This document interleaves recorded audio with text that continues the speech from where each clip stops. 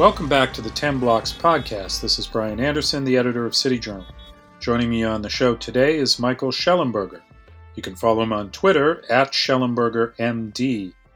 Michael has had a long career as a writer and policy advisor, focusing primarily on environmental issues. He's the founder and president of Environmental Progress, and he has an impressive and much discussed new book that came out this summer. It's called Apocalypse Never: Why Environmental Alarmism Hurts Us All.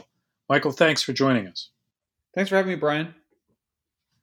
First, I wanted to mention that we published a short profile of you and some of your colleagues all the way back in our winter 2013 issue.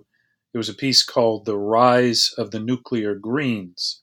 Now, a lot has changed since 2013, obviously. Back then, we were just a couple of years removed from the Fukushima disaster in Japan. But you were one of the few people, certainly one of the only ones who were broadly in the environmental camp, who were calling for a recommitment to nuclear power here in the United States. Now, we've published a number of pieces since then by Jim Miggs and others on advances in nuclear technology that might make nuclear power more feasible going forward. I wonder if you could give our listeners how you see the current state of nuclear power in the United States and what has changed over the last decade. Sure. I think it's important to start with just first a recognition that nuclear energy is a totally radical technology. It's a very dangerous technology. And let me say also that it's the safest way to make electricity. So it has it's a paradoxical technology.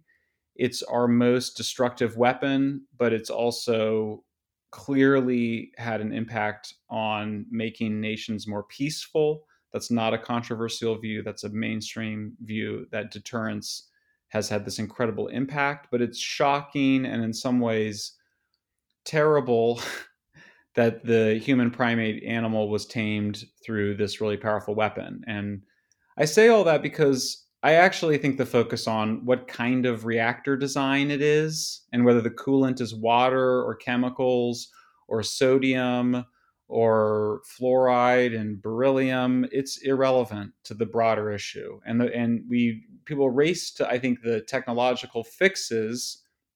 And in fact, Robert Oppenheimer, the father of the bomb, thought he could denature uranium in ways that would split off the civilian from the military. And that's not possible for the basic physical reasons. And so for me, I am an outlier, both as an environmentalist who's pro-nuclear, but also as a pro-nuclear environmentalist who thinks that that experience matters more than design, that we have over 60 years of experience with a particular kind of design, that we should stick with it, that we're making it better, that incremental change is better, that radical change is bad, that radical change makes nuclear more expensive, and in fact, that it's opponents of the technology that have tried to make nuclear change, and it's nuclear nerds, the STEM types who tend to control these research programs and have a disproportionate set of power in the nuclear industry, that have gone along with these technological changes that have made nuclear expensive and difficult and complicated and frustrating for basically everybody involved in it. And that's generally why we're stuck, in your view, why there hasn't been much advance in terms of, in fact, there's been none in the United States in terms of building new nuclear power generators. And in fact, we're going in the other direction, right? We're shutting many of them down, including here in New York, where Indian Point is scheduled to be decommissioned just outside the city. Yeah, I mean, here you have the source of energy that is undeniably superior on every social and environmental metric. It requires almost no land. On a piece of land the size of a college campus, you can generate electricity for 3 to 5 million people. There's no other energy source that allows you to do that. They don't even rip up the ground anymore to mine the uranium. They can just run hot water underground to get it. The waste byproducts are entirely stored at the site of production, which has long been the ecological and environmental dream of any kind of production, that you don't discharge your waste in the environment. Only nuclear does that. It requires sophistication. It requires technological capabilities. It requires discipline. It requires care. It demands more from people than a coal plant or even a natural gas plant, which are pretty complex now. Um, it's obviously the highest, most superior form of energy, just at a straight engineering environmental standpoint. Zero air and water pollution, zero, because I don't count the warm water that comes out of nuclear plants as pollution. In fact, it's cleaner usually than the water that goes in. So it's obviously the best environmentally. So why doesn't everybody love it? Well, in the book I document two things that I can't entirely separate or weight differently. But one of them is Malthusianism, which is a kind of anti-human, anti-progress, dystopian. It's the dismal, was where the dismal and the dismal economics comes from. We all know what that is. We all have to do with less and be poorer, basically, the Malthusian tradition. But the other one is anti-weapons. And the anti-weapons problem, or the solution, depending on your point of view, because it's paradoxical, is so radical. I mean, I think people don't really appreciate what this technology is until North Korea gets it. And then North Korea gets it. And people go, oh, that's what it's about. It's about this. It's about a radical change to human relations. And the best scholars of this, in the book, one of the characters actually in the book is my friend Richard Rhodes, who won the Pulitzer Prize for the making of the atomic bomb, has some very interesting thoughts about death and apocalypse and nuclear, as you might imagine. Mm-hmm. And he says too very clearly, this radically alters human relations, and so much so that, I mean, what other technology do people not want to talk about the main function of it? In people that like nuclear, they can't stand it when I talk about what nuclear really is, that its primary function is as a weapon, and that its primary function of the weapon is never to be, detonated, to be used by not being used. It demands something of human consciousness that no other weapon has ever demanded of us. Gunpowder made big demands, and gunpowder changed the world. It allowed for the rise of nation states. Nuclear is doing something else, and so, yeah, people kind of go, Fukushima, Chernobyl, 3 Mile Island. I look at those accidents now, especially having written on them and researched them for so long. And I go, yeah, like the reason you think those were significant accidents is because you were projecting onto them fears of the bomb. Because when you look at the accidents, so few people are affected by radiation. And radiation turns out to have such a smaller impact than air pollution.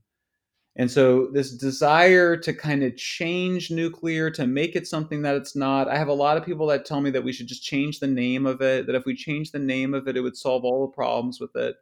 It's a kind of immaturity, I think. And so what I try to do in Apocalypse Never, which by the way was a book about nuclear before it became a book about the environment, I changed the focus in part because nuclear is just too intense of a focus for people. But what it's trying to say is we need to grow up and recognize that we, like it or not, are burdened with this technology, and you can't make it go away. You can't ban the bomb for reasons we've understood since 1945. So anyway, that's my Right. It's a different view than most people have, but I felt like I wanted to get it out there and I just find a lot of the discussions about design very facile Sure. and you know You wrote a very interesting piece for us a couple of weeks ago that's related to what you were just talking about. The piece was called Why the War on Nuclear Threatens Us All, although this one looked more at the global situation, talking about the China-Saudi deal to develop nuclear energy. Could you talk a little bit about that piece, that agreement between between China and the Saudis, and what China, Russia, and other countries are doing today when it comes to nuclear technology? Right. So to understand this, you have to go to the fact that the world has an agreement in place, which is called the Nuclear Nonproliferation Treaty. And what it says, it's basically built on a bunch of lies, but one of them is that the countries with nuclear weapons are going to get rid of them. There's no progress being made on that front, and there wasn't even under Obama. Partisans blame Trump, but really there was no progress being made. Or I should say, progress is the wrong word, but there's no movement in that direction. But it does say that everybody has the right to have nuclear power plants and to enrich the uranium. for their power plants. But that process of enrichment allows you can enrich it more and make weapons. And so that's what Iran is about. And there's been some disagreement on right and left about what the best way to fulfill the promise that we have to Iran, which is that they have the right to enrich. So now Saudi Arabia says we want to enrich and have nuclear plants as well. And then in a separate context, not like at the same time, Saudi Arabia's new, chief sheikh says that if Iran gets the bomb, so will we. In some ways, it's a banal comment. It sounds so dramatic. I mean, from the perspective of international relations, it's a very banal comment because, well, of course, Saudi Arabia would want to have a nuclear weapon. That's what deterrence is. And that would not be surprising. It would be surprising if he said he didn't want a weapon, right? Right. So the dispute is basically that the United States, under pressure, or the Congress, under pressure from anti-nuclear, I think, phobic anti-nuclear people, mostly Democrats. Ed Markey is sort of the worst actor in the Senate, Democrat from Massachusetts, but also Marco Rubio has been behaving badly, and frankly, so have other Republicans. They've said, well, we're not gonna help Saudi Arabia get nuclear power. Well, everybody said, if we don't help them, then they're going to just go work with the Chinese and Russians, and that's what they've done. So now they're going to work with the Chinese. And I just think it all stems from this underlying confusion about what this technology is and how to think about it. Because there's a kind of idea with nuclear it's always been about control, which has always been the United States needs to control it. And we tried to keep it from the British. It only pissed them off, by the way. Tried to keep it from the French. Really pissed off de Gaulle.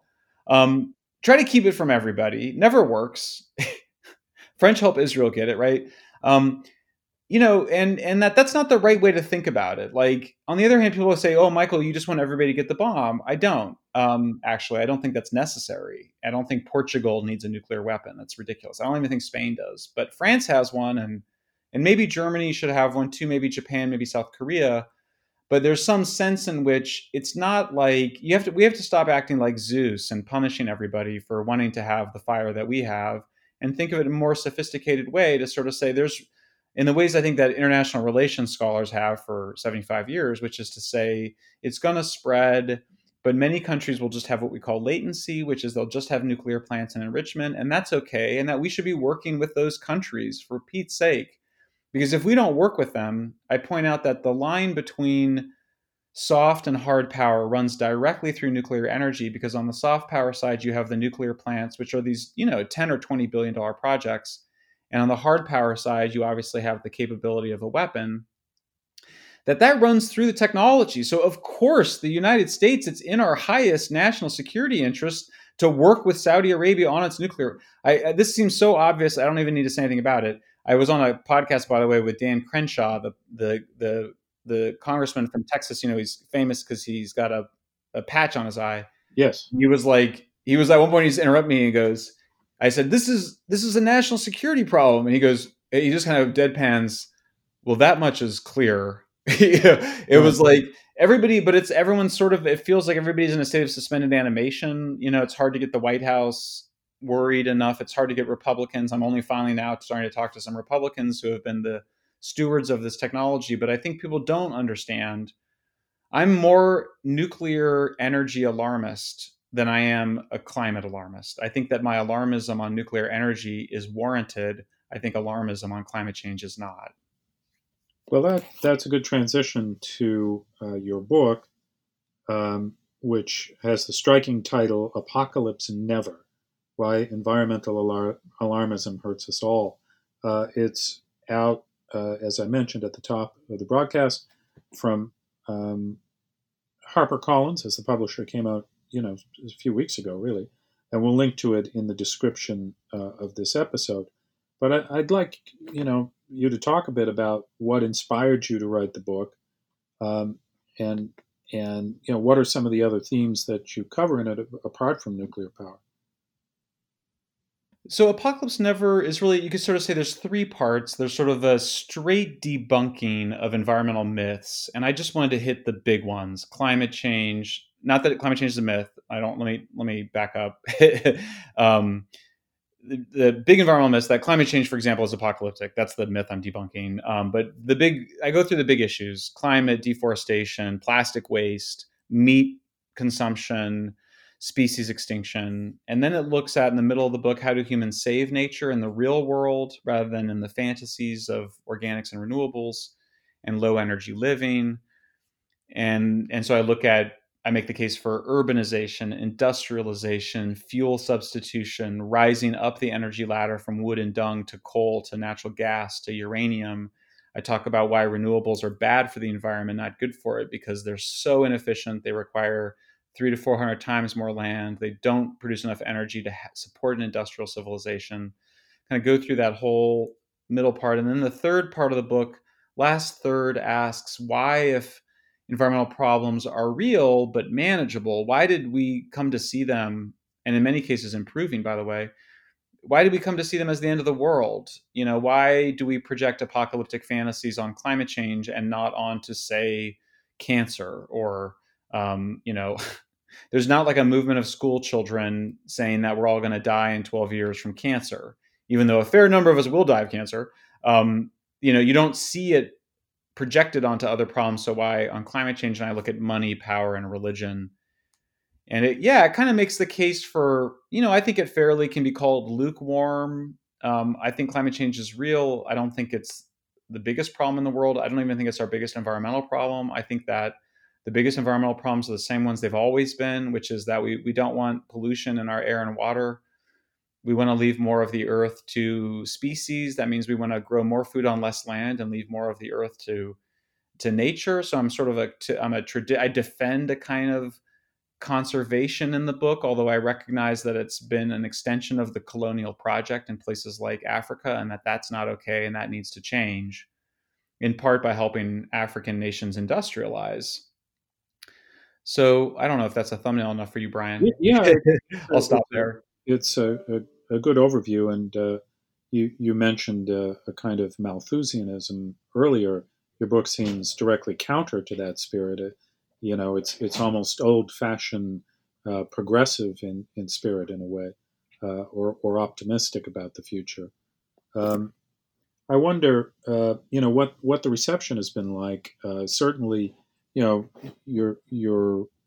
you've always been associated with environmental causes, but there has to be some pushback from some of the Greens to your arguments. Yeah, so I mean, the first set of responses was the blurbs, which I'm much more proud of than almost anything else, because the book is blurbed by liberals and conservatives. In fact, a very good socialist ecologist liked the book. There's actually nothing inconsistent. Like, the book is completely consistent with a kind of pre 1970 maybe socialism, a kind of big statism. There's nothing particularly inconsistent about it. It does defend markets. My book defends markets and the importance of price in an almost Hayekian way, in sending a price signal and on scarce resources. But it's not a kind of, in fact, there's a kind of subtle criticism of some of the overemphasis on markets too. But it felt like I got a nice span of support for the book. But the book was basically just ignored and not reviewed by the New York Times, the Washington Post, and most other mainstream publications. I had a very nice review of it in Wall Street Journal, but mostly it was just greeted with horror and repudiation by the increasingly radical left media. I will say I see it having an impact in ways that are very hard to tell for people that are not really in the space, but just kind of in the ways that people are writing, the ways that reporters write articles, the greater sensitivity to some of the claims they've made. I keep documenting gross errors in the New York Times, by the way, and in other publications. I just did, basically one big one this week is I just documented how everybody repeated this idea that somehow California's ancient redwoods, which have been around for 2,000 years, would somehow have burned up in climate-induced fires in California. I mean, basically, that's what the national media reported. I mean, it was terrible misinformation. And of course, as soon as I heard it, I knew it was wrong because I know that ancient redwoods, that they need fire and that fire spreads in newspapers. So anyway, I'm digressing a bit, but I guess in terms of the reception, I'm disappointed that the left didn't even want to argue with it for the most part. That really the only kind of argument I think from the left of the book was in National Review, and it was by my former colleagues. And I'm not even sure it was coming from the left. So that, I think, tells you something. But a much more obviously supportive reaction from the right, which has been gratifying. But I wish that I wish that the world were not as polarized as it is, because I think there's a lot of stuff in the book. And frankly, the progressives who have read it have told their friends and even written, that other progressives ought to read it and take it seriously. Well, I hope that happens. Thanks very much, Michael. Don't forget to check out Michael Shellenberger's piece for City Journal, which we published a couple of weeks ago, Why the War on Nuclear Threatens Us All. And especially check out his book, Apocalypse Never, which you can find on Amazon. You can follow Mike on Twitter, @ShellenbergerMD, and make sure you follow City Journal, too, on Twitter, @CityJournal, and on Instagram, @CityJournal_MI. And as always, as I always say, if you like what you've heard on the podcast, please give us a ratings on iTunes. So thanks for listening, and thanks again, Michael Shellenberger, for joining us today. Thanks for joining us for the weekly 10 Blocks podcast featuring urban policy and cultural commentary with City Journal editors, contributors, and special guests.